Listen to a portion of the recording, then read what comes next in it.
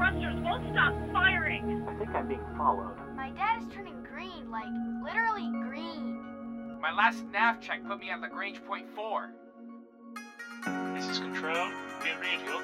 Keep calm and remain on the guard frequency.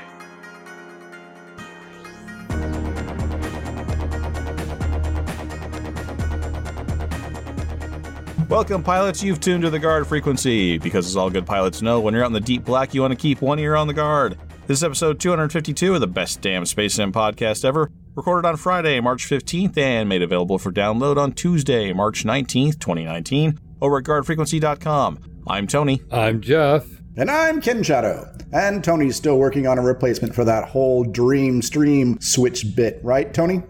That's right, Brian. Remember, folks, Guard Frequency is not a one-way conversation. We welcome your comments over at guardfrequency.com and discord.guardfrequency.com. You can also reach us on Twitter at GuardFreak. Your feedback is an important part of what we do, so hit us up and tell us what's on your mind.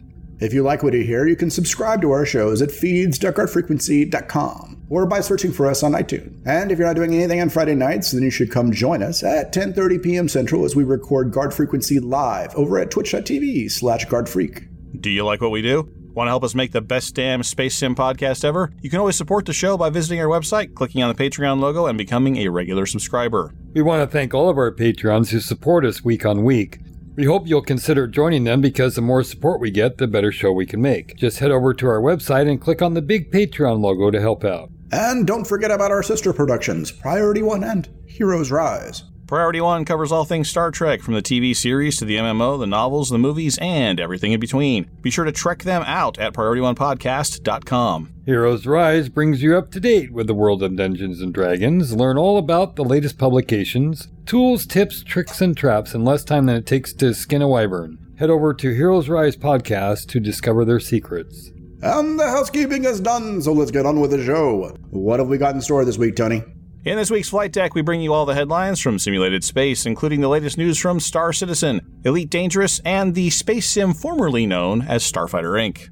Next, we'll get the news from the Deep Black with Spencer McDunn on Galactic Public Radio. After that, we continue our audio adventure, Guard Frequency Origins. Now with a need for speed. Finally, we open up the feedback loop and let you join in on the fun. So lace up your booties, campers. It's time to head out to the flight deck. 3175 Port Bay, hands on approach, checker screen, call the ball. Don't get technical with me. Here are the top news bits from the world of space sims. Serious major controversies storm the Elite Dangerous community in totally unexpected and terrible ways, as a cash grab slap in the face travesty of huge proportions. Okay, fine. There's nothing like that. But Tony trolled Reddit for some minor issues. Cloud Imperium did some stuff and things that we'll be sure to inform you about very soon in this informative segment of information. And Starfighter Inc., working title only due to intellectual property complications, is announcing a roadmap to public early access. And in the finest traditions of roadmappery, it is neither time nor content specific. Methinks Tony had too much time on his hands. I did not have too much time on my... I did not do a statistical analysis with a spreadsheet on this one. I know you weren't busy reading news about space sims, so you did have some time. We'll talk about this in a minute, but I actually had to go looking for stuff to talk about in Elite, because it was not obvious what we were going to chat about this week. But just real quick, we've been following the Starfighter Inc. guys. We've had them on the show a couple of times, following that project with a certain amount of interest and attention. They have released what they're calling the 2019 roadmap, which has about 9 bullet points on it. So there's going to be a Ships 2.0 update, a Founders Edition beta release, an announcement of the official title, because Starfighter Inc. is sort of already taken, the Starfighter trademark being used out there already. Founders Edition boxed game and t-shirts delivered, prints signed and delivered, technical compendium delivered, early access release, soundtrack delivered, and a graphic novel delivered potentially in 2020. So, another thing pushed back to 2020, like all things in the space sim world. We'll get to you in 2020. So, but they don't promise that that's the exact sequence it's going to go in, and there's not a lot of detail, for example, what they're going to call the game yet. But they say that they should have more information in the next week, as they are making some connections at the Game Developers Conference in San Francisco, and they'll maybe have some more news after that. Well, so as part of that same update, they mentioned a couple of things. They mentioned a new introductory scenario called the Kessler Syndrome, a new game mode called Bloodsport. They introduced us to a new class of capital ship, which I can't pronounce. It looks like a giant mushroom. A mushroom on top of a rocket. I mean, what would that? Oh, that's right up. That's right up my alley, right? Have they been looking at your sketchbook? They have. Ken Shadow? Not quite. It doesn't have the fuel tanks in the bottom. Otherwise, well, yeah. Maybe that's the upgrade. Maybe you can buy that separate. Yeah, it's a flare pack. Okay. Yeah, it's okay. Good. All right. They mention a strongman class tug. Oh no, there's a picture of it too. I'm a little unclear what that is. I guess it's just another ship, right? They call it a tug. But I think it's just another ship in the fighting gameplay. A new structure, which is a shipyard. I guess you fight around that. It doesn't seem like you don't really build ships, so I guess you're fighting around a shipyard. Mm-hmm. And then last is they have RTX cards in house, and so they're starting to do some work on ray tracing. I don't think it's going to be a major portion of the game, but some eye candy for those RTX owners out there for that game might be worth it for them. So there's not that many games to do it. It's the next big thing, so everybody's jumping on board. And I did want to cover the very last item on their update, which is they're going to give a patch to a certain level of backers, their Alpha Squadron. And they did something that I have a certain amount of sympathy for, which is trying to get a good Latin phrase to put on your patch. Those of you who are longtime listeners of the show will recall that we had our very first patch back in the day had a Latin phrase on it, Una Aris Semper Auditus, which I, fingers crossed, and did some research on. Hopefully it translated to one ear, always listening. So what they have on their patch is percutiens sit amet ante extremium spiritum meum, which they said hopefully translates to my first strike is your last breath. So I went and checked it on the Google Translate, and it says, may the strike front my last breath. So, I mean, close, right? Now, Google Translate for our motto, it turns out to be always one ear hearing, which that's pretty close to what I wanted. That's pretty close to the intended. But I think much like the game itself, it's in early access, it's in beta. They might want to iterate on that phrase just a bit more. Call somebody in at Notre Dame University, maybe in the Latin department. This is a company that hires in physicists to do their game models. I don't know. They probably talked to somebody about this. I would probably trust them more than Google Translate. Well, but they even parenthetically in their announcement said, we hope, when they said what the translation should be.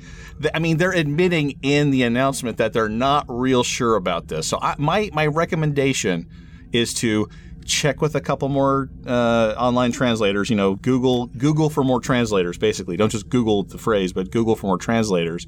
Run it through a few more of those. And this is my other suggestion. Keep it simple. Because our thing is one ear always listening, right? It's like when you say, where's the bathroom in Spanish? Donde está el baño? That's really easy. You could also say, good day, sir. I have a strong urge to urinate. I would like to locate your facilities and use them if that's okay with you. But donde está el baño works a lot easier. So I would. And it's Spanish.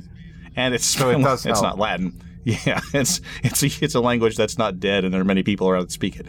But I think maybe dial back the complexity.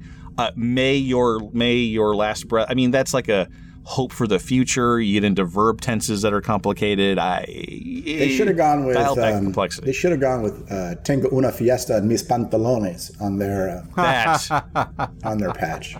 That's patch 3.0 for guard frequency. That's our next patch, very clearly. Tengo una fiesta en mis pantalones. Yes, I thought our next patch was hashtag Tony's wrong. No, because that's too modern-y. We have guardfrequency.com on some of our patches, and I kind of cringe at that. I mean, a web address, really? Come on. So you got to go classic on the patches. You got to go old school. So Spanish is close to Latin. That's close enough. But anyway, so we're looking forward to more announcements from the guys for the Starfighter Inc. game, or whatever they're going to call it, so they don't get in trouble with trademark people.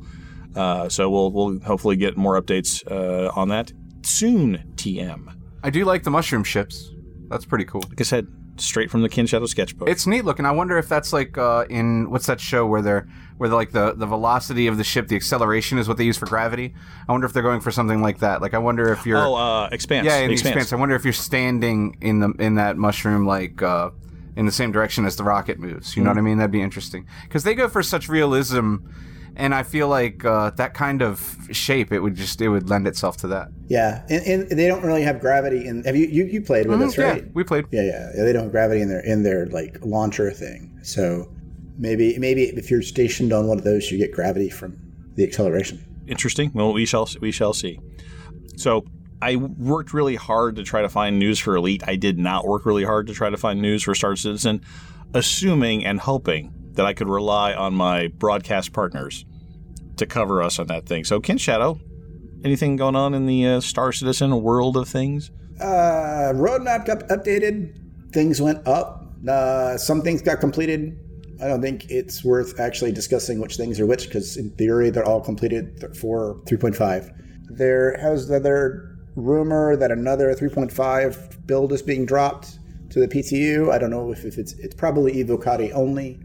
I'm not Evocati, so I don't know for sure. I dropped a link into the Google chat if anybody wants to see. It's an image of what the roadmap is. If anybody cares to look through that list. Is this one of the Delta images? Yeah. It's got green boxes and check marks and stuff on it. It's very pretty. Mm-hmm. Color coded. It's the work of community member. I'll get his name here. Odysseus Ithaca. Oh, designed by Snakem. On the Reddits. That way, yeah. Designed by Snakem, made by Odysseus, 1992. So I find his presentation method to be ideal. I like it quite a bit. The two things that they covered on ATV that were cool were the new advertisement system. It makes Area 18 look much more like Blade Runner. There's holograms everywhere. It looks like they came up with they dug through the lore and actually came up with some brands and added them in there, including like some candies and all sorts of stuff. Unfortunately, they still haven't included my waffles, so I'm a little bummed about that, but not too bummed because that's supposed to be a pirate thing. So crossing my fingers. No Fruity Yodi bars. No, they do have fruit candy. It's called Phlegum or something like that. I don't remember the name specifically. It's supposed to Nav. I don't know. You know what? We continue to push our Fruity Yodi bar agenda. So let's. That's right. You got to watch out for people with Fruity Yodi bar agendas, but I mean that's clear. That everyone should be forewarned about that. Shiv will be happy that they are working on his 315. Yeah, they won't be in 3.5 probably. The 300i will definitely be. It's almost 100% now. It's like this thing 90. Says 100% now. Okay, so 100i will 300i will definitely be in 3.5. At least he'll be able to fly around the new model of that. The variants I think will probably get pushed to 3.6. Well, he'll be sort of happy. And the tractor beam is not in, so what the hell's the point? Well, you don't get that until Tuesday, or the photon torpedoes. Those always come on Tuesdays. Good to know. The other, speaking of photon torpedoes, the other thing that was in ATV was the new bullet manager system, which is kind of cool. Oh. It's a they took, I think until now they've been using Crytek's or not Crytek lumberyards. Lumberyards. I don't want to get. I don't want to get sued here. Let's not do that. Using Lumberyard's projectile system, which is apparently an entire entity for each projectile, and then they found out that when you have like 1 million spaceships with guns blazing in a single area at a time, that the bullets themselves lag the system. Who'da thunk? And so they came up with a whole new system for dealing with bullets that makes the FPSs go much higher, which was cool to see their testing environment and stuff. I think that's pretty much it. The RTV was about IT guys, which Jeff should definitely watch. And I think that's the end of that. He was watching when we signed on. It was very loud, but and he told us it was the most important thing. So Jeff, did you get any takeaways from the IT guy thing? They're busy, which is what I expected, because you weren't here earlier when I was telling Tony and Henry that if it wasn't for us IT guys, they'd be doing this on pencil and paper. You know?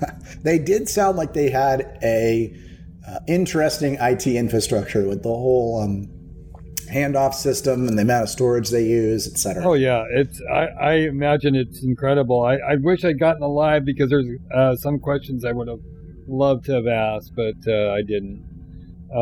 They literally, guys, these CI is operating on 24/7. They start the day in Germany, and they end the day in LA, but when they end, Germany's day starts again. So it's literally a 24/7 operation. That is crazy. Coordinating that has got to be nuts, and keeping everything online. I probably want to watch the IT show now. Project managers sound like that. I would pull my hair out. I wonder if they churn to those guys. The thing that did surprise me is that they didn't have a knock. And that's really bizarre, because they've got one guy really trying to coordinate all the emergencies, and frankly, it happens daily. I mean, they've got servers that get stuck. They've got storage space issues. Though I probably know of a fix for that, but NOC stands for Network Operations Center. Or? Yes, yeah, so that was really surprising that they don't have a full-time NOC. Well, so I did spend some time trolling the Reddits for Elite News. I did come across a minor announcement, or a follow-up announcement to Frontier's decision announcement, quasi saying things that they weren't going to release any major patches or game updates until 2020. Will did get on the forums and speak further on that subject, and he said that they are going to have, as they've said, minor updates, quality of life improvements, and that kind of stuff basically on a 3 to 4 month cycle. The first update is going to be announcement is going to be in the next few weeks, and I wanted to reiterate something that was mentioned in the original thing that I don't think we covered very well. Is that one of the quality of life improvements they're going to be doing is an update to the introduction, an update to the new player onboarding, essentially, which, as we've discussed before, I think is somewhat lacking in this game. But Kin Shadow, based on our discussion on the show about the VR experience, jumped back into Elite a little bit and had some thoughts. Yeah, so I jumped back into Elite because Tony was like, "Gotta do the VR." You know, I had tried the VR earlier and gotten dissuaded by it, and the reason I got dissuaded was, I was playing Elite before, and I was using mouse and keyboard. And I have a joystick, but I don't have I don't have the throttle. So joystick and keyboard, or mouse and keyboard, either one. So obviously, when you put the goggles on, you can't use it. So I had to switch to something else. And at the time, I just had an Xbox controller, or the one that comes with the Rift. And so I've tried to do that, and I absolutely hated the controls. And this was like probably a year ago at the time.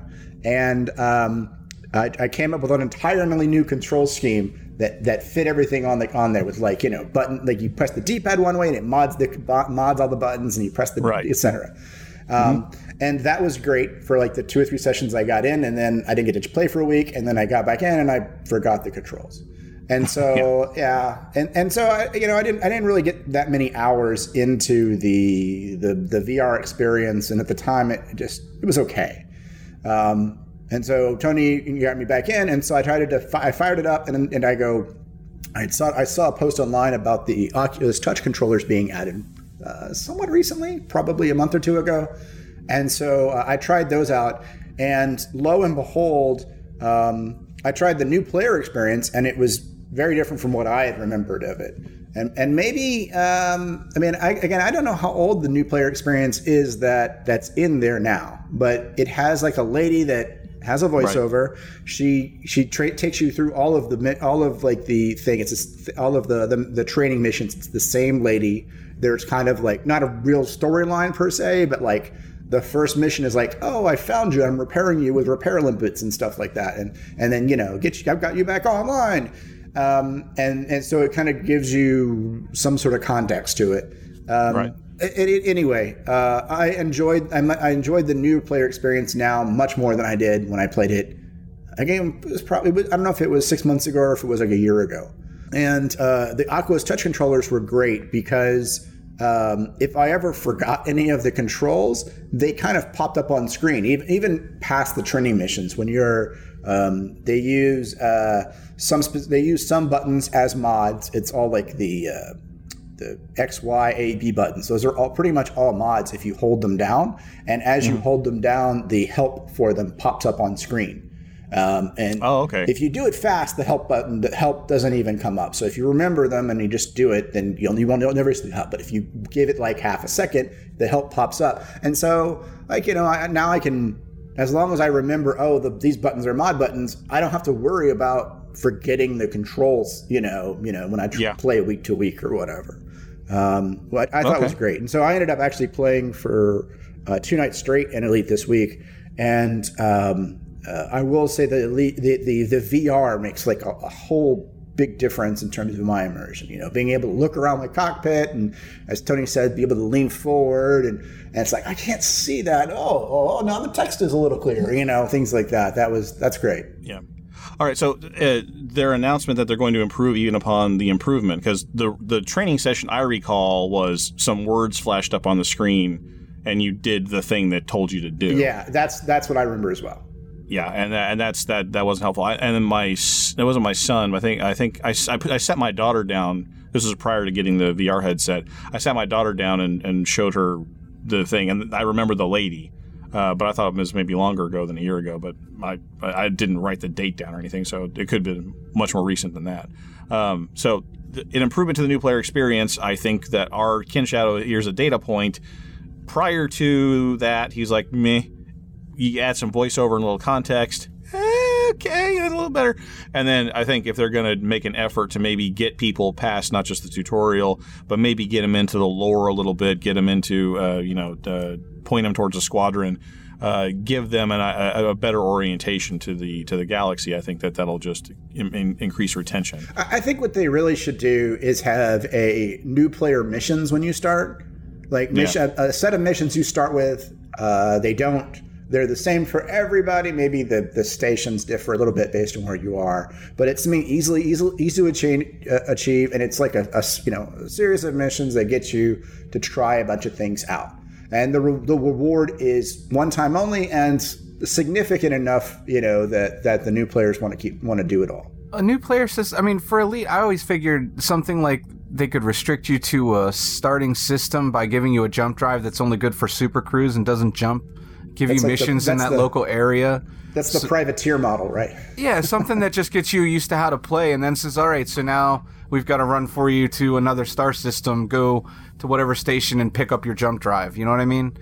It feels like you could teach people better that way. Because with Elite now, they're like, here's your keys, have a good day. Yeah. And they give you your ship, and you're like, what do I do? Oh, there's like 1,000 buttons. I'll figure it out. I would like a deper introduction to the story, too. Like, unless you're reading the text outside of the game, you're like, what is the Imperials? I don't get it. Or like, you don't even know about the engineers unless you ask somebody about them, There's no like quest line that kind of gets you over there or something like that. You do actually you get communications from engineers inviting you to check things out. But only after you pass certain milestones that you don't know about. That's true, right? But I think that's the thing, as you play through your own personal narrative, a game without storyline, things will happen that, hey, out of the blue, somebody has called me and asked me to do this thing. Yes, if you're going to grind for everything, you need to know up front all of it. But for somebody that plays Elite like I do, where it's just kind of, you go where you want, do what you want, kind of just experience the world, those kind of things are really cool. I still don't have all the engineers, because it's not something I grind for. And when they call me, it's interesting. You do want to keep that sort of found quest thing alive. You don't want to introduce them to maybe everything. I would like them to help you get your next ship. Hey, or you got to the training missions, great. You're in your Sidewinder. I mean, that's a fine ship, but there's much better ones out there depending on what you want to do. How's about we get you into a hauler? And then they say, first thing you want to do is haul some things. And here's your Sidewinder. Go fill it with a couple of the tons of these things from the mission board. Jump to the next system. Jump back. Hey, now you're richer. Hey, let's go to the outfitter. You need to upgrade those guns because they're just not that good. Here's where walk you through the cycle of adding on new materials, adding on new equipment, and upgrading that ship, because that's most people. I'm going to say most people. A lot of people that make it to the end game, like myself, you get to be kind of a ship collector.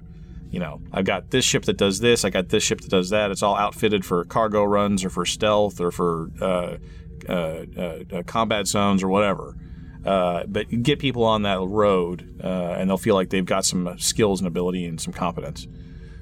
So that's good news. That's what's up next. So before we move on, Ken from Chicago wants to know how we avoid nausea in VR. I don't get nauseous in VR, but I do get tired. I get fatigued, right? And I think it might just be personal. The things that I've found is that the adjustment between the eye distance, that's important, and also it not being blurry and having a high enough FPS. Yeah, frame rate is huge in VR. If you get those three things, I think you're all right. I think the thing that happens with VR with the low frame rate is when you move, there's a drag, and your body feels off balance really bad, so you get nauseous. So if something like that happens to me, I will sacrifice quality of graphics for a better frame rate, which is always good in a space sim anyway. A lot of people play with higher settings than they should, and their ship doesn't respond the way it should. But bringing those graphic settings down to where you've got a comfortable frame rate is much more important than it looking awesome, especially in VR, because you're going to have a smoother experience just turning your head, and that'll stop the nausea. I don't get nauseous in VR anymore at all, but I play the hell out of it. It's pretty much all I play, so... The other thing I know is about dragging is, do you guys know those 3D puzzles where it's just a bunch of splotches of color and you have to let your eyes go kind of crazy, and then the sailing ship comes out of the background? Yeah. You guys familiar with that? I kind of do that when I know I'm going to turn my head. So I don't try to focus on a piece of text or a ship or a target scanner or whatever. I kind of just relax my eyes for a second, turn my head, and then when the blurring goes away, then refocus. That's a thing that might help. That feels like so much effort. Yeah, I don't. That's why I get tired. I get tired playing VR. Yeah, I don't have any nausea problems. I don't have any tracking problems. And I think my frame rate is reasonably high. I have a decent rig. I do get eye fatigue, because the screen is so close. And after a couple of hours, if I'm specifically with Elite, because you're reading so much text as well, and you're looking at such small areas as well, and you're focusing, I get headaches. When I played action games in VR, I don't really get headaches because I'm not really, my eyes aren't straining. It's there. I'm looking around at the same time I'm moving my eyes.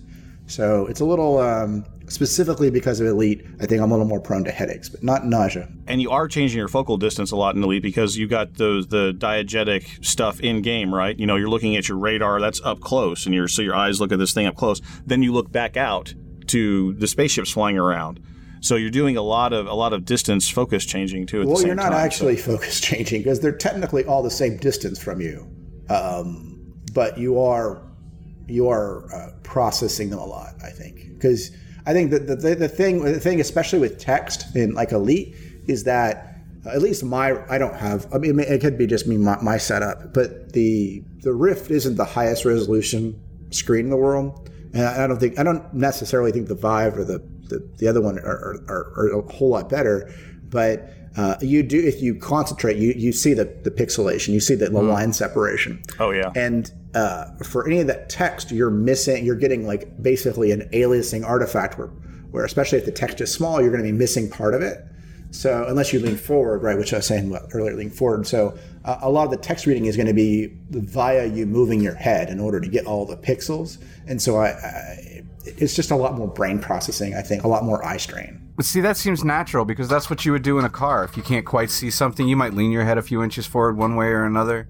That's what you would do. It's natural. It's just you have to get used to you've got a device on your head at the time. You know what I mean? because it doesn't even faze me anymore. I don't mean eye strain from leaning your head forward. I mean your first inclination is to read it without that, and you are a bit disabled in the fact that you're seeing at a lower resolution than what you would be in a reality. Yeah. You know what I'm trying to say? Yeah, I get the you. attempt itself is a little tiring. Yeah. The attempt, and then I need to fix that. Then you actually do. And I think that'll go away as the screen resolutions go up in the next generations.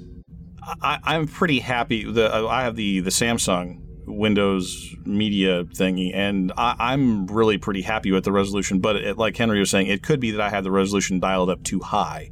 And if I dialed the resolution down, I might have a little bit less of the frame dragging that we were talking about.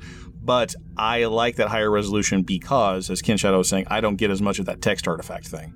So it's going to be a balance where everybody can, and it's you have to fiddle with it because when I first got it, it was like, it's okay.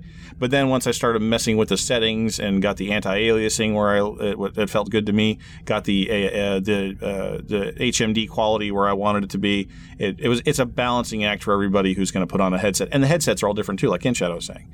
So it takes some experimenting and some time, but I think if you put that time in, just like in Elite's control schemes, if you put the time in and play that game, it's fun. But you have to set that up before you can see the benefits of it. All right, a couple other things that he talked about, if we're going to move on from there. Ice planets and fleet carriers are still planned for the development roadmap, which we'll be able to share more information about in the future. Do you think that's a 2020 part of the roadmap, or do you think that's part of the quality of life improvements? The quality of your life is greatly enhanced by your new fleet carrier. I'm relatively certain that is going to be part of the 2020 thing. And notice that they're invoking the roadmap. And what do we know about roadmaps? Neither time nor content specific. Yeah. So I mean, they may fall off. I mean. So let me ask you a question about these release dates in 2020. Everybody is 2020. It seems like everybody, and it seems like Star Citizen announced it first. End of 2020, that's what we're doing. Do you think all the other space sims are falling in line, and do you think they're missing an opportunity by not trying to get in before that's out? I don't think everybody's doing. I mean, we should still see Descent. It seems like everybody's pushing off, but maybe that's just my opinion. I don't know. You think we'll see Descent before the end of the year? I know we're supposed to. We're supposed to see it at the end of last year. Yeah, but we were supposed to see Star Citizen in 2015. So yeah, I mean, everybody's missing dates. I think that Elite is doing their own thing. They always have done their own thing, but I also think that they looked at their calendar, because they just signed some other IP, some other global IP that they have under wraps again. So they're going to do something like Jurassic World with some other, franchise. They're going to put that IP over some version of gameplay that they have. So, and they look at that calendar and they go, well, we're not going to be able to have that ready till then, and we're not going to have, Elite needs a big overhaul, so that's going to be here. And they're just trying to plan out things so they have some sort of big release at least annually. I think that's Frontier's thing. When you say Elite needs a big overhaul, do you think it really needs a big overhaul, or do you think it just needs some more additions? They kind of just did an overhaul, right? Well, what I mean overhaul, they have to have a big flashy to get people back, right? I mean, there's some games I just won't ever uninstall, right? I won't ever uninstall Stellaris. I really liked it. I'll fire that up every couple months, every few months, just because it's just a fun game to play. I haven't fired up Civilization 5 in a long time, but I'll never uninstall that because I was addicted to that game and I loved it. Elite Dangerous is a game that I personally probably won't ever uninstall, even if I walk away from it for a couple months because there's nothing new and shiny. But many other players, especially on console, will have a new title and they'll play that through for 60 hours or whatever. You want them to always keep Elite Dangerous there and you want them to come back, but they won't unless you give them a new shiny, like you're saying. So they need that because then you tell your friends and then they buy a copy. So they need that kind of cycle, bringing the old people back to get the new people in. And they figure that the delay in time between 2018 quarter 4 and last half of 2020, they figure they can weather that and have the payoff in 2020 so that revenue year has that jolt from getting everybody back in and getting new customers. So I think they have a corporate strategy for why they want to do that. Star Citizen, we covered that extensively a few shows ago for what their timing is and the investors and all that kind of stuff. So I think independently they're all arriving at 2020 for their own internal reasons. I'm hoping that we get Rebel Galaxy Outlaw and Descent so that we do have something to sort of tide us over while we're waiting. So this year's big feature, if all we're getting is quality of life, I want to predict that we'll be able to change HUD colors before the next big update. I would love that. Because I feel like that's something they could give players that would make them happy, that is like a really big quality of life thing. And it's something that's going to take some doing because obviously their colors of their HUD are tied into the way like images of people are displayed and things like that. Because changing your HUD color, you can totally mess up the images of people that are giving you missions and things too, give them green faces and things. So all that's going to have to be worked out. But I feel like that's something that they could work on that people would be glad happened. And it's a quality of life improvement everybody wants. It wouldn't be the best thing to have as their main feature in their 2020 release, but it would make me happy if I got that in 3 months, you know? Yeah, that would be that would be a high five moment. I'll bet you that happens this year, honestly. I feel like that's the kind of thing they'll work on. Really, I mean, it's we always go back to Star Trek Online for things. I mean, when Star Trek Online was released, they had basically one overlay, maybe two. They maybe had one for Klingons, maybe one for Klingons and one for Federation. And then they came in and they let you choose from a template, right? There was the Voyager template and the TNG template. It just made it more friendly for you to have the opportunity to swap things around. It was nice to take the original UI and put on something that felt Star Trek for that game, honestly. Because after they redid those colors, it really, like, you could set it and it would feel like your era of Star Trek. You know, because you could set it to Voyager, you could set it to original series or whatever. Now you've got TOS, but it makes a big difference. Having customizability like that's huge, Elite. Come on, let me change my colors, man. Yeah, give me some blues, give me some greens, give me some grays, give me some whites. You know, I mean, just have a palette, maybe six or eight different colors to choose from. I think everybody will be very happy and give you high fives for that. And then the other thing they wanted to that I wanted to cover in this short little update is they are reminding everybody that if you have a lifetime expansion pass, you get all this next stuff for free. Everybody else gets to pay for it. So this 2020 thing will be a paid expansion, and that just save your pennies and nickels, get your Steam wallet all filled up, and just be ready for that transaction when it comes. If they are saying the 2020 stuff is for sure paid, it is going to have to be something more than just some of the stuff that we've been saying, in my opinion. Yeah. Oh, for sure. Yeah. I mean, and when Beyond came out, they said, and all this content is free. And I'm like, well, yeah, because this is probably how the game should have been maybe at the beginning. I mean, this is, or at least part of Horizons, right? You know, this is, everybody paid for Horizons gets all this Beyond stuff for free. Yeah, I think so. I think that's right. But I think that setting the due date out this far raises everybody's expectations, and then telling everyone there's a price tag for it too sets everybody's expectations even higher. Which means if all we get is custom HUD colors in 2020, there will be a massive rebellion. There will be a massive rebellion. Even squad carriers and stuff like that. Even squad carriers is good. That's if squadron carrier, and that would be a disaster. That would be a disaster, unmitigated, because they promised that as part of the Beyond update, then they pulled it out. And then they say we're going to put it off into our later stuff. And then they say, oh, and by the way, that's the major feature, and you get to pay us $60 for the expansion. Yeah, that'll piss people off. No, we are in the territory of you're going to need to deliver more than fleet carriers and ice planets for that. Yeah, and you say and ice planets because that was all in that. That was all supposed to be in Beyond 2 and got pushed off. And I think any of the features that they mentioned for Beyond that didn't make it, that end up in a paid expansion, are bullshit. I'm going to give them some pass. I'm going to give them a pass on it if the gameplay, I can see your point on the ice planets for sure, but if the gameplay aspects of squadron carriers are insignificant or mere little extensions of what we have already, like it's a mobile base that you have for your squadron and you can get a mission there and you can turn in your bounties there, and if that's all it is, then yeah, I'm going to be a little bit upset. But if it's a significant addition in gameplay, you can do more things with it, you can build it out, you can jump it from place to place. You can have squadron projects like invade this system or colonize this planet. That's significant. That's a significant change. I'll be happy to pay for that. But if it's just an extension of current starports, you do have to also remember that they have to make a clean delineation between the people that paid for the expansion and people that didn't, like with access. With Horizon, some things were easy and some things were not easy in terms, or not clean anyway, in terms of the like the avatars and stuff, right? It's like, oh, okay, I have an avatar now, but it's just some guy with a helmet. That's just bullshit. You know? It's like, okay, I didn't want to be in the SRV anyway, but now I have to deal with like some helmet guy looking at me the whole time.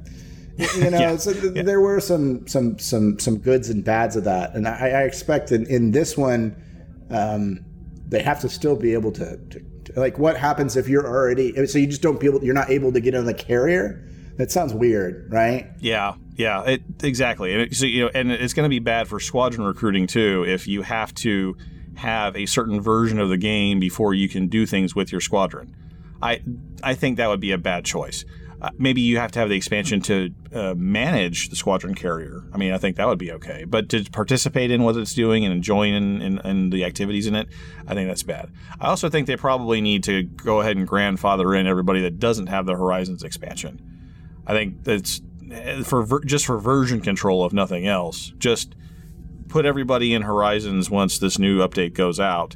Just have that part of the base game, so everybody can have an SRV. Everybody can look at their avatar and put sunglasses on it or whatever, and then have the gate, have the differentiator be the new experience. So I'm hoping that they do that, just to keep the community from fracturing. Making it easier to recruit people and with the new features. Mm-hmm. The WoW model. The eventual WoW model turned into anyway. Right. And by then, by the time that comes out, Elite will be what? 6 years old? 5 years old? 6 years old? I mean, it's a mature game at that point. And I think that they need to stop thinking about, the early phase stuff. They've got plenty of adopters out there. They sold a couple million copies of the thing. They have it on. Honestly, the base game is cheap enough. They might as well just go free to play. See, that's a good idea too. You could do it that way, because then you could have the free to play game be the base thing just to get people hooked in. If you want to do the Horizons, that's when you pay to play, and if you want to do the new stuff, then you pay for that expansion. That sounds like such a great idea. Works too. Being able to pay to do Horizons, yeah. I think that model would work as well. So that they would have, the getting in and flying your spaceship, that's free. And then once they got make Horizons, drop that down probably to like $10, right? Because that's basically what Elite costs nowadays. And then they run sales so often. Yeah. No, I think that's good. I think that model accomplishes all the goals and ticks all the boxes. I think that's a good plan. And now that we've got caught up on space sim news, let's get caught up on space news with Spencer McDunn and Galactic Public Radio.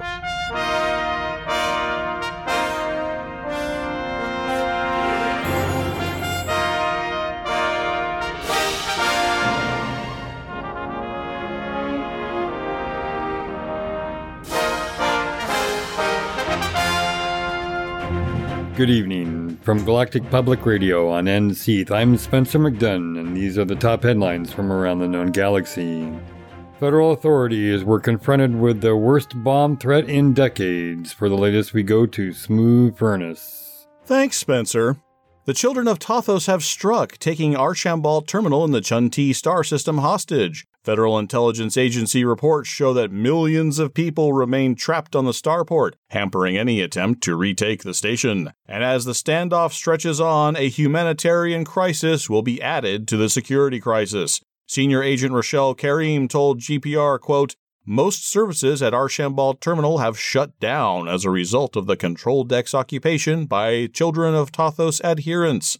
It's evident that personnel are obeying the cultists' orders for fear they will use the Lucifer device." End quote.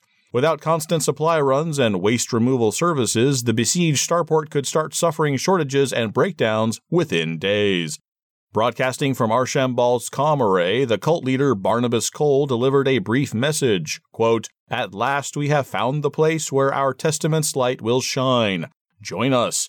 When the ceremony is complete, you will all see Tothos as we do." End quote. While authorities are focusing their efforts on resolving the situation on Archambault Terminal peacefully, security experts are telling GPR that the rest of the bubble can't breathe any sighs of relief just yet. One analyst told GPR, quote, if the Lucifer device is really man-portable and undetectable, there's no guarantee that the thing is actually on that starport. Until the device is secured or detonated, everybody should be on their toes. End quote. From the Chun-Ti system for Galactic Public Radio, I'm Smooth Furnace. Thanks, Smooth. Talitha Ambrose, the former executive director of the defunct Ambrose Foundation, has released a statement accepting responsibility for the loss of the Foundation's assets in the game of deadlock poker.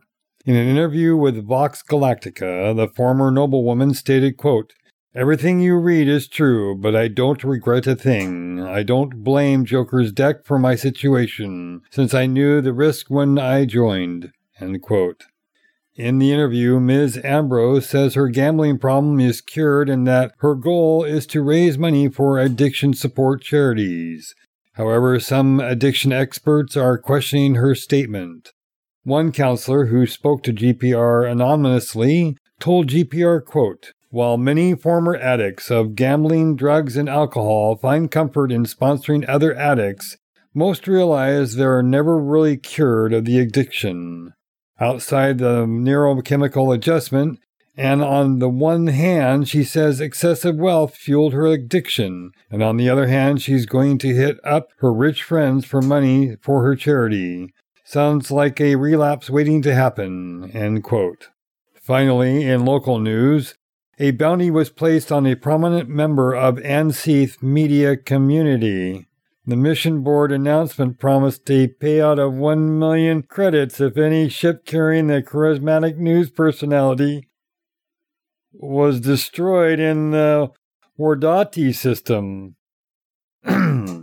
GPR is withholding the name of the prominent intelligent journalistic juggernaut to protect his safety. Hey, somebody get my ship ready. Where was I? Yes. GPR is withholding the name of the prominent intelligent journalistic juggernaut to protect his safety while independent investigators determine why the minor faction revolutionary Anseath Free would stoop to such crass tactics. When asked for comment, Guard Frequency Response Associate Director Richard Clemens told GPR, "Awkward," and terminated the connection. Until the next turn of the world for Galactic Public Radio, I am Spencer McDunn. Good night.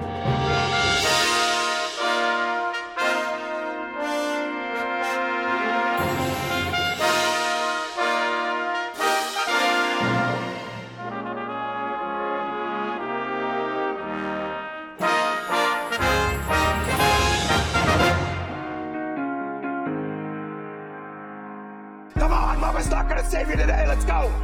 You wanna fly or not? Let's kick the tires and light the fires, Big Daddy.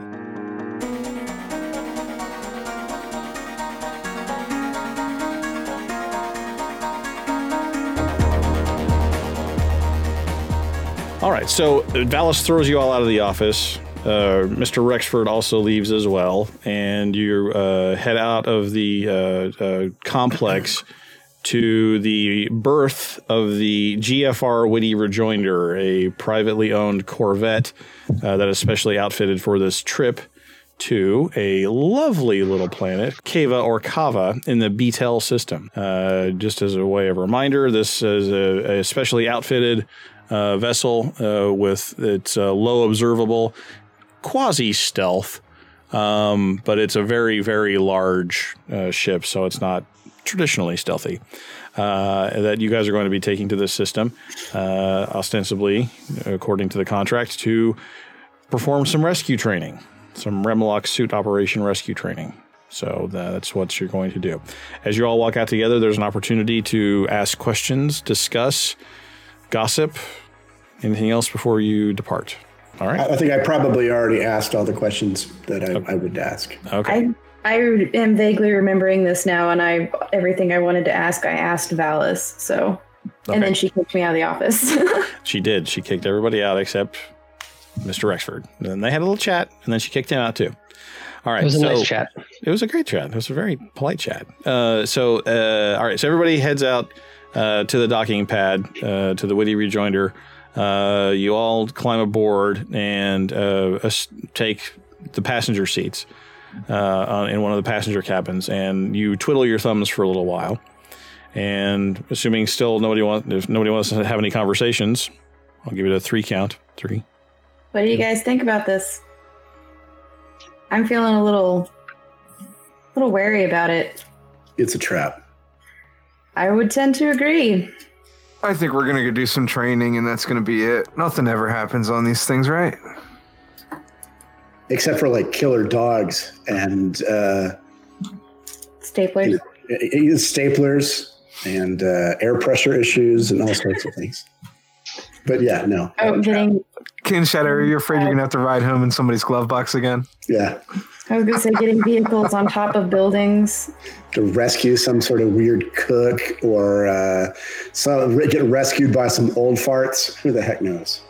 Your traps are a little bit more interesting than mine tend to be. They have some interesting adventures. Yeah. I'm just going to leave it right there. Yeah. and as he finishes saying that, Valis pokes her head in the door and says, "What are you guys doing down here?" Where should we be, ma'am? You're hired to work this. You think I'm going to cart you around? Get up to the bridge on the double. Oh, we're going to take stations? we're gonna move the ship? That's a great idea. I've never driven a big one. Assuming you obey the boss, y'all disengage your restraints and tromp up after her, and you find yourself on the bridge. Now, most normal Corvettes that you see in the game have 3 seats on the bridge, but this one has 5. One of them sort of set back in the back, and Valis sort of plants herself in that one and straps herself in and just looks around at the 4 of you and points to all the kind of control-looking official things and goes, "Ladies and gentlemen," and just sort of sits down and just waits. All right, I pick a random one. Wait, do I see one that has weapons on it? There are 4 stations. There are 4 stations available. One of them is the pilot chair, when one of them has the traditional trigger setup, button on top. If nobody wants it. I grab the piloting one. All right, so Kin Shadow takes the pilot's chair immediately. There are 3 remaining are the engineer station, sensors, and the electronic warfare system suite. I will go for sensors. I'll do engineering. And because wait for everyone else to sit down and then take the last one. So you got by dint of your slowness, you get the electronic warfare suite. Okay. She looks around at you and sort of sees the sort of slapdash way you all sat down and went, "You do all know how to work those components, right?" Ma'am, the best analogy I could think of for this situation is putting the circus monkeys in charge of piloting Casey Kasem. She looks at you and goes, "I hope that's Navy speak for something, because you tin can rats are indecipherable to me." Course is laid in the computer. Let's get going. Can I press the go button? You can press the go button. I press the go button. Kin Shadow presses the go button, which of course includes releasing docking clamps, getting permission to depart, taking off, and flying away. That's a hell of a button. That is an excellent one button. It's right next to the easy button. The go button's next to the easy button. So as you climb towards space, you engage the friendship drive, which counts down 4, 3, 2, 1. And with the range of this ship, it's only about 4 jumps. And Kin Shadow, remembering the last time that you went on a guard frequency mission, you take it nice and easy. No hard maneuvers in 0G as you realign your course to the next star jump. But within about 4 jumps. We don't want to pull a Galaxy Quest here. No. We don't want anybody's armpits ending up where their brain should be. Galaxy Quest. So, that was my character talking. Sorry. Oh. All right. So within about 4 jumps and a short super cruise, you arrive at the 3rd planet in the BTEL system. It's an agricultural world, low populace, 350,000 people, but there are 2 stations in orbit, 2 of the big Coriolis stations, which handle the export of the foodstuffs that are grown there for the other surrounding systems. And she orders you to drop out of Super Cruise in orbit on the far side of the planet from those 2 stations. I do that. All right. So now you're hanging there in orbit. Now, She you're in 0G, and she unstraps her restraints and sort of floats to the middle behind the pilot chair and kind of grabs on for support and tells you, now, as I'll refresh your memory, we're not sure who's out here to greet us, or if anyone's out here to greet us. I don't know why we're out here, and I don't know why we were contacted. So keep a low profile, stay away from traffic, and let's observe for a little bit and see what's happening. So, Mr. Kinshaw, I want you to roll a spaceship piloting check. What did I get? I got a 10. You got a 10. That is a good roll. So you are able, being very careful, watching your sensors, being very judicious with taps on the thrusters, using your main drive as little as possible. You're able to keep out of the little orbital traffic that's around, being parked on the other side of the world from the stations. It's a bit of a challenge to stay totally quiet because it's a big ship, but you pull it off. Well done. Now, part of the big way to keep stealthy out here, of course, Henry, is keeping an eye on your heat emissions. So I need you to roll a repair check for me. An 8. An 8. You've not been on a Corvette before, and it's a big and complicated ship. So you're not as successful as you would have liked to have been keeping that heat in check. It's not, and it's not designed for it anyway, right? It's a big Corvette. It's not supposed to be stealthy. So you're not as successful as you would have liked on that. But of course, the other thing that you want to do is maintain your other emissions at a very low profile. Active sensors, other radiative components. The thing's got to have a tailpipe, right? The thing's got to have a tailpipe. But this would fall, and also the other thing that you want to make sure that no one else is trying to find you, and that's the electronic warfare suite. So I want Mr. Rexford to roll a security check, please. A security check, boss? A security check. I'm trying to keep... Ooh! That's not very good. So congratulations. Like I believe turned on the radio. Is that your first one? It's loud. Yeah. I get busted. All right. So this is the karma system. If you'd like to spend a karma point to re-roll that natural one, you may do so at this time. This is the episode in which I die. I'm going to go with yes on that. A 10, saving it from certain doom. You've managed to isolate a couple of radiative sources, and you are relatively certain no one's pinging you at this time. There's nothing on your threat warning sensors to indicate that someone's actively searching for you. So, nicely done there. Which brings us to actually looking for somebody else and trying to pick out from the background anybody that might be out there. So I need Adira to roll a science check for me. That's an engineering roll? Okay. No, you're did I get that backwards? I'm sensors. She's engineering. She's sensors. Okay, I apologize. Well, okay.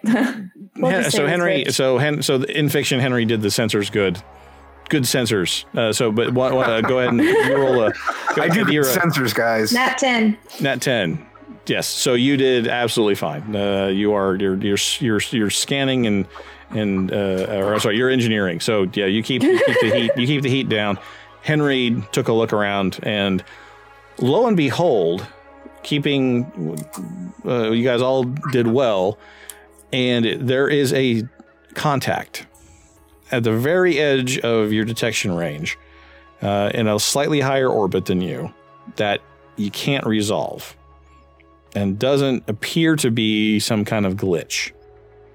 When you say you can't resolve, you mean we can't clear it up? Well, it doesn't. I'm on sensors. Is there anything I can do? Can I attempt something to try to see it better? The efforts you have gone to, the four of you have gone together, coordinating your efforts like this, has resulted in a glitch which won't go away, but also does not get any clearer. There's something there. Fire at it. Valis is still hanging above your... from orbit. You are in orbit, but you are carrying no nukes. So, see if Kinshetta will fit in its cargo hold. Scan them for staplers. I'm sorry, let's go. Yeah. So how far away is this thingy? You can't tell. You can't resolve it. You can tell a direction. It's high. It's in a slightly higher orbit than you, but it appears to be kind of shadowing. In my expert opinion, does it look like it can see us? Okay, buddy, what's on your mind? We're all friendlies! So let's just be friendly! Some say he hails taxis by waving an old-fashioned wine pitcher, and they always speed off when he's flagging them down. But no one knows he's called the Shiv, and he'll put together this week's feedback. All right. Okay, now you Well clap. done. No, okay, you clap. I like it. It was good. But that's the edited version. Okay? This is I want to give people a peek behind the door because we talk about this all the time. This is the original joke that Shiv wrote. Some say taxis don't give him rides after he developed a method for hailing them with mugs, and they speed off when he tries to flagging them down. No one knows he's called the Shiv, etc., etc. Okay, so that's the editing process that happens frequently. Shiv comes up with a really good, we'll call it a nugget of an idea, but it needs to be tightened up a little bit. It needs to be You take the nugget and make it down. more pod-shaped. Make it more pod-shaped, exactly. I turn No, from a no, nugget no, into no. a He takes the pod. nugget and gives it to another nugget. So it's nuggets for nuggets. Nuggets for nuggets, sure. And then he deploys the nugget. That's how a segment is born. When a nugget and a nugget love each other very much. Well, I thought it was great this week. Either way. Yeah. So again, this part of the creative process. Shiv comes up with some good ideas, and I just sort of tighten them up a little bit, and then he gets mad at me for changing his joke. That's the process. You're welcome. Everybody wanted to know. Go ahead, Jeff. A recap of last week's community questions. How much SaaS do you want from your self-driving vehicle? What other games are close enough to space sims that we should be talking about? The Shiv writes in, of course the Special Forces have SAS, especially the Special Air Service. Or the SAS. Grown. Okay, all right. I His get other it. joke was better. Special Air Service, SAS. The flagon joke. The flagon joke was better. Oh yeah, he had a good one this week. Sean Newboy writes in and says, wonderful show, everyone. Love the role play. Question 1, in living color movie critics. That's how sassy I want them. I think this one still deserves the new and improved 2 snaps, a twist, and a kiss.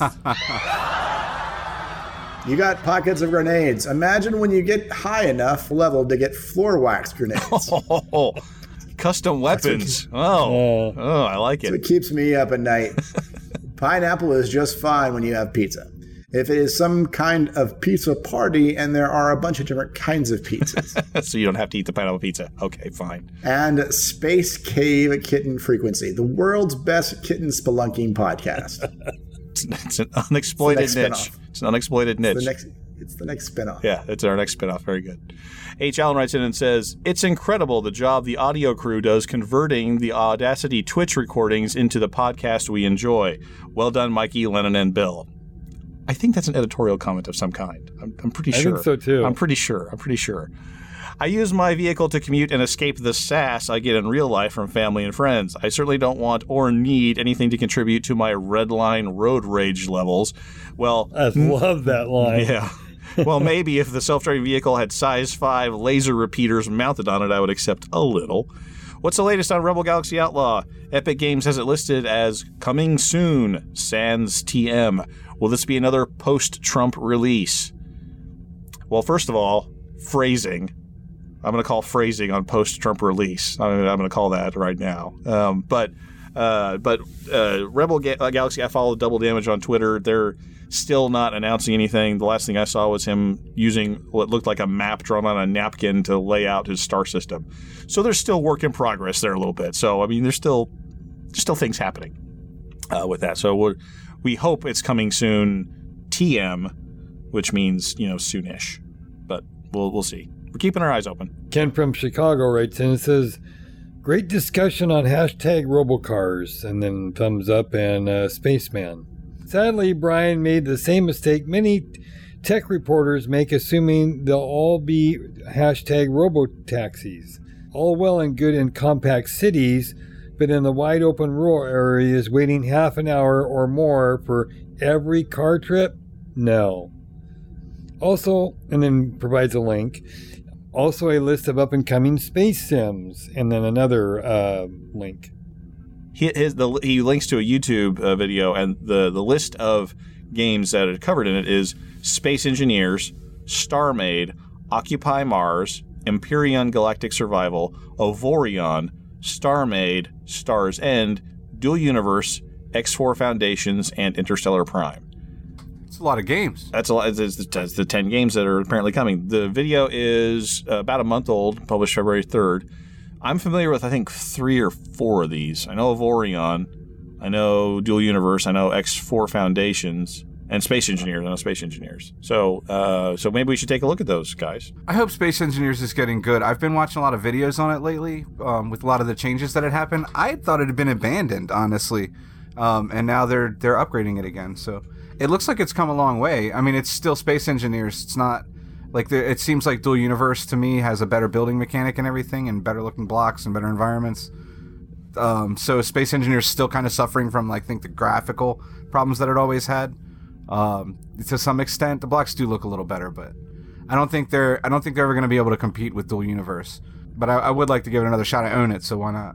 Yeah, and you have Avorion too, right? You played that. Oh yeah, I played the heck out of Avorion. Avorion's a great game. Yeah, I've played through Avorion as the Borg, as the Federation. Like, Avorion opens so many things you can do because you build.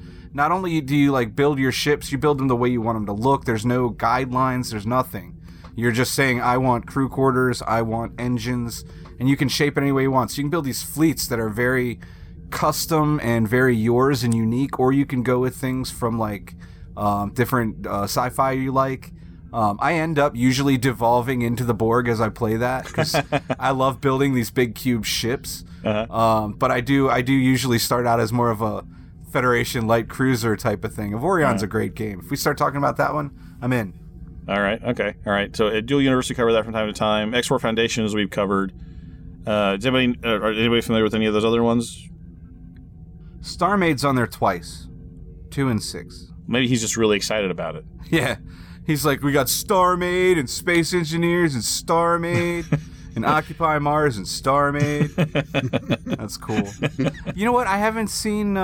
there's a couple of them on here I haven't seen, so I'm going to check that out.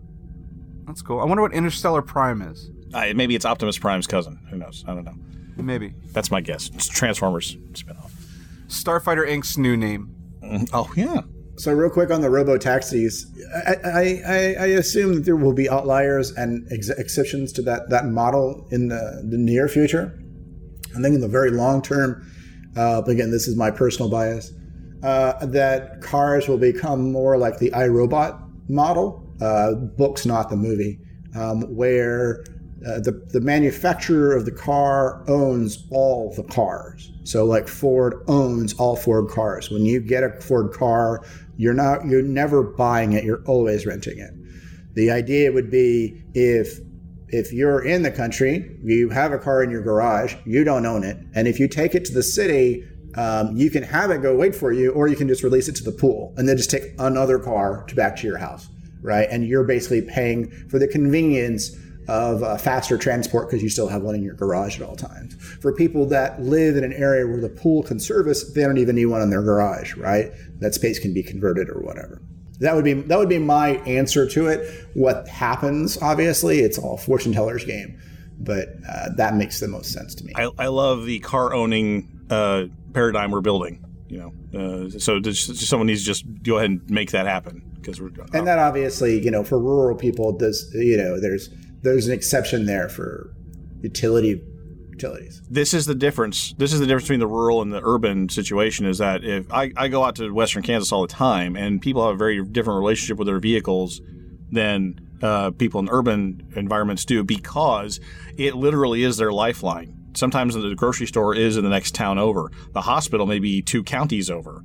It really can be your connection to the civilization, and the idea that it doesn't belong to you, that you could use it whenever you want to, and that some other company, some faceless corporation, could recall the thing, and you might have your checkbook and your guns in there, and people use checkbooks. And then it's gone.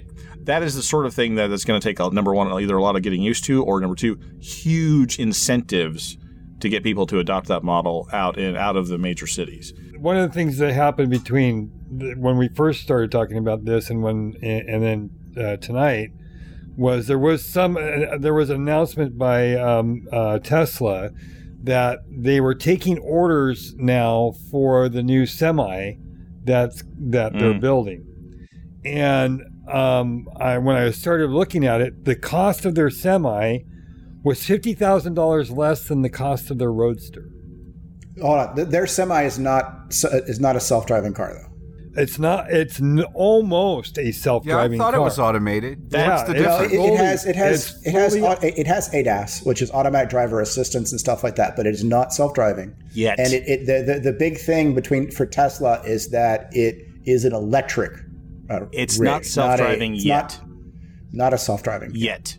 Now, I'd like to know: do you think that's because of regulation or because they're not ready? Both. I don't think they're ready. The other side of this is that our infrastructure is not ready for AI. We do not have the smart roadways that we need to have to really pull this off. You know, I spent a great deal of my career in transportation, and I understand the things that they want to do, like V2V. And smart roadways that give data, that generate data to the vehicles as they're driving down the road.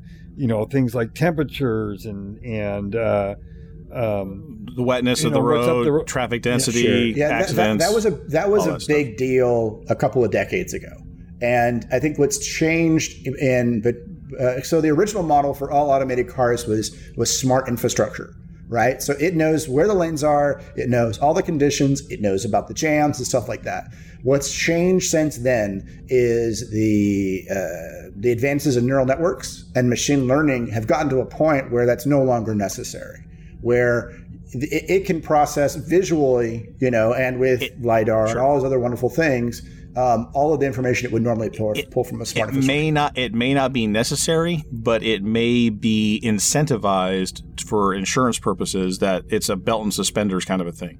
Yeah, you got the neural network stuff, but if your autonomous vehicle is confined to these routes, which also give that data, you'll get a lower insurance rate because there's a backup system. It makes everything better. Yeah, I'm not saying that it doesn't, but I would think that you're going to see these vehicles before you see the smart infrastructure, and the smart infrastructure will be accelerated by the presence of these vehicles. Yeah, because you really, I feel like you're going to want to build the system where the cars are smarter than the road is smarter. I feel like what Kinshadow was saying is we kind of had to envision it that way, because who would have dreamed our cars would be smart enough to be like, hey, there's a curb there, I'm not going to run up on that, or there's a pedestrian there and I'm not going to hit them.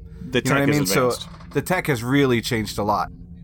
Akrosi writes, in terms of other space sims, we maybe do need to be talking about No Man's Sky more often. There was yet another free 3-part update announced, with the first part set to expand on the existing multiplayer. It's truly a great space game. It's truly a great space game, Jeff. That's more than enough of a space sim to qualify, and doesn't get the positive attention that it deserves. Hashtag not ashamed to say it's good. Hashtag NMS is Elite Space Legs version 1. I don't know about that one. And then hashtag why, and I love this one, this is the best. Why is it Space Legs and not Elite Feet? 100% on the last one. Why the hell is it not Elite Feet? We need to call it Elite Feet. That is 100% correct. When they say why can't we have Space Legs, it's because we're better off with Elite Feet.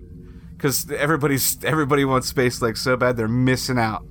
I could have gone a long time without hearing No More Sky. No Man's Sky? It's actually a pretty great game now. When was the last time you played it, Jeff? I've never played it. See, that's your problem. I played recently. You'd be a happier individual if you played No Man's Sky. I'll tell you what killed No Man's Sky for me is Astroneer. Because it's very similar in art style, but it doesn't have that same, like...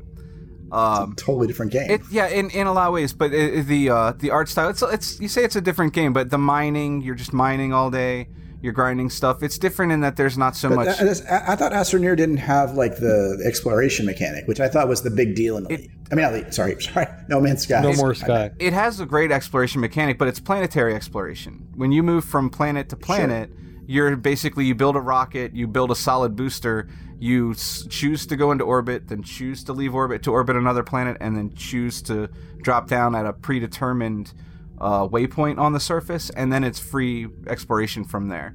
So the space simming portion is not really there. You're in a ship, but it's point, click, and go. But the exploration is fantastic and far better than anything I think that you see in No Man's No Sky, more- just because you're not hounded by sentinels all the time, you can actually legitimately explore and mine. You know, there are things to uncover, but it's not a big combat game. It's different in a lot of ways, but in resource grinding and exploration, it's very similar. Is there a hack to turn off the sentinels? I need to look at that. There should be. I think it's want to murder a bunch of animals. It's annoying.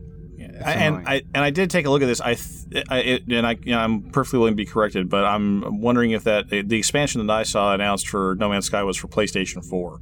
I don't know. Is it going to hit all the versions? That's a question I think maybe we need to look at. If it says only PlayStation 4, it means only PlayStation 4 for a few months anyway. Yeah, then they'll port. I'm sure that's true, but that's the announcement that I saw. So we'll take a look at that and talk about it next week, so Henry can smack Jeff around again. Of course, with Hello Games' track record, they'll announce it for the PlayStation 4. It'll actually only come out on Xbox and won't have multiplayer. Well, you know, we'll see. Let's be optimistic. Eternal optimism. Weretroll writes in and says, "Great show, guys. When there are dry spells and new ED and SC content, you could revisit classic space sims and see how they hold up. Pick a sim and announce it a week ahead so listeners can play it too. You can also discuss No Man's Sky, but then you lose national treasure Jeff the Immortal. I propose you leave it out of the show notes, then switch it to an MS discussion once the Immortal dozes off." What? No. Wait till he falls asleep? That means the first 10 minutes of the show will be guard frequency, and then it'll be like, shh, let's talk about No Man's Sky. You all can go to hell. This is the No Man's Sky ASMR hour. I'm glad you could join us. Watch out for the sentinels. They're out to get you. All right. Let's get this done. Since he's reading or listening to this right now, I suggest the rest of you pretend this is a terrible idea. Oh, yes, it's very rotten. It's very horrible. Worst idea for this week. I'm with Jeff. We just shouldn't do that. Exactly. That sounds horrible. That sounds like a terrible idea. I think we should name this episode not the No Man's Sky ASMR hour. Unacceptable. Unacceptable. Inconceivable. In general feedback, Peter Wotherspoon writes in and says, "I wonder if there's a follow-on mission to assassinate Smooth Furnace too.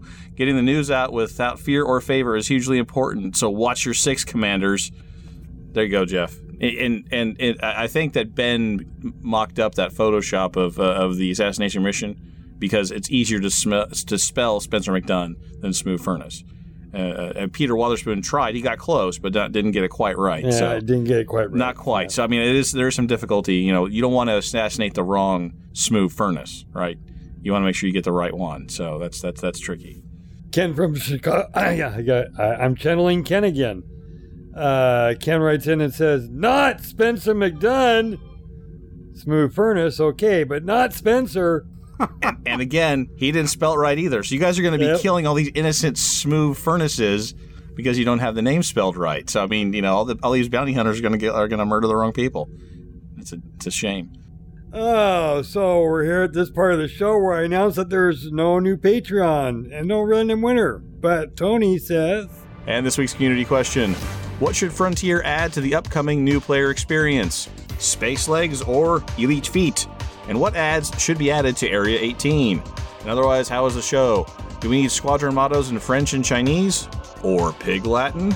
Drop us an email, a tweet, or comments on our show post, which you can find on our website, and look us up on Discord.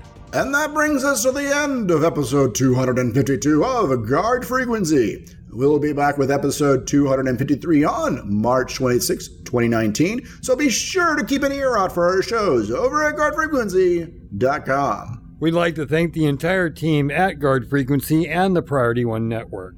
Thanks to our community manager, Justin Chivalry Lowmaster, our artist and master web slinger, Ben I Walk the Line Sanders, our elite contributor, Baxter, and of course our audio engineers, Mikey, Lennon, and Bill Hardy. Thanks to our syndication partner, The Base, and a special thanks to Ronald Jenkins for his permission to use his music in our show. Visit ronaldjenkins.com for more of his work. But above all, we especially want to thank you folks for tuning in. If no one's listening out there, the Deep Black gets pretty lonely. Reduce thrust. 2330, Carol 15. Squawk 7700. Stay on the guard.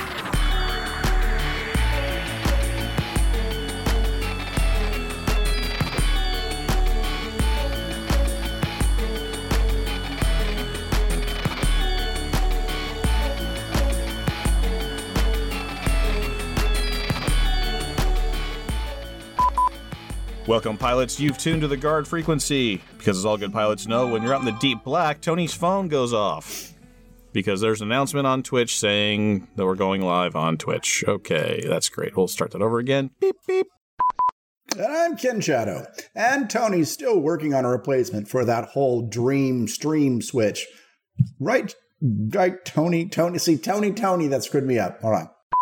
I have no clue why that's in there. Heroes. Because rocket ships. Good evening from Galactic Public Radio on NC. I'm Spencer McDunn, and these are the top headlines from around the The children of Tothos have struck, taking Archambault Terminal in the Chunti. Broadcasting from Archambault. While many former addicts of gambling, drugs, and alcohol find combat in sponsoring other... or comfort. They might find combat occasionally, but sometimes they find comfort too. And we just lost Henry, which is unfortunate. The stream just says, "Hi, Henry." All right, so sorry about that, everybody. The last thing I heard was a can opened in Henry's thing, so I'm just going to assume he spilled beer on his computer. No. Without Coke Zero. Coke Zero. Yeah. Oh, okay. So I'm going to assume he spilled Coke Zero on his computer. This is Tony, feedback closing, sync 1. This is Jeff, feedback and closing, sync 2. This is Ken Shadow, feedback and closing, sync 3. Closing and feedback, Henry, this is sync 4. Closing, feedback, other things in 1, 2, 3. Also a list of Tony. Jeez. Let's be professional, Tony. He's trying to read, buddy. What did I do?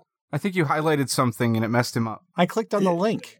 Yes, and then your name comes up saying you clicked on the link, which blurs all the text in. Oh, my apologies. Is that Ken Shadow just clicking all over the document? Yeah. You jerk. See what I do? Gotta read next. Be cool, man. This is. See, so Tony, knock it off. What? So Jeff yells at me when I do something on accident, and then Brian does it on purpose to be a dick, and he gets off scot-free. That's not fair. It's a double standard. It's a double standard, and I don't appreciate that at all. At all. At all. The difference is you did it unbeknownst, casually. You were kind of a casual dick in that situation, and I did it implicitly to piss people off and be funny about it. So my casual dickery. Makes it anger worthy. I see. Okay. You got to either go all the way or... Oh, okay. All right. So I need to put a little more swagger into it next time what you're saying. Okay. All right. I understand. All right. Can you read them again? Because I don't want to click the list and get in trouble. Right. You don't... Well, you'll be following orders at this point, so you'll be blameless. Henry, click the link. Click the link, Henry. I'm clicking it. Click it. I'm doing it. Click it. I keep my car, because of the type of car it is, I keep it pretty... well tuned. I keep it up to date. I wash it all the time. I have regular maintenance on it. You love that Chevette. He's gonna reach through the internet and strangle you. Hey man, I drove a Chevette until I was like 26. I'm just messing with the guy. We maybe do need to be talking about No Man's Sky more often. I got to take that one again just to hit Jeff. In terms of other space sims, we maybe do need to... I can't get it out. I got to keep saying No Man's Sky. It's going to kill Jeff. Oh. All right, so seriously this time. Would you watch a podcast where Ken Shadow reads dirty limericks in ASMR voice for an hour? No. No. That's the Space Cave Kitten frequency hour. That's what that is. He's going to put on a furry costume, little cat ears, so he's going to get on here and read dirty limericks.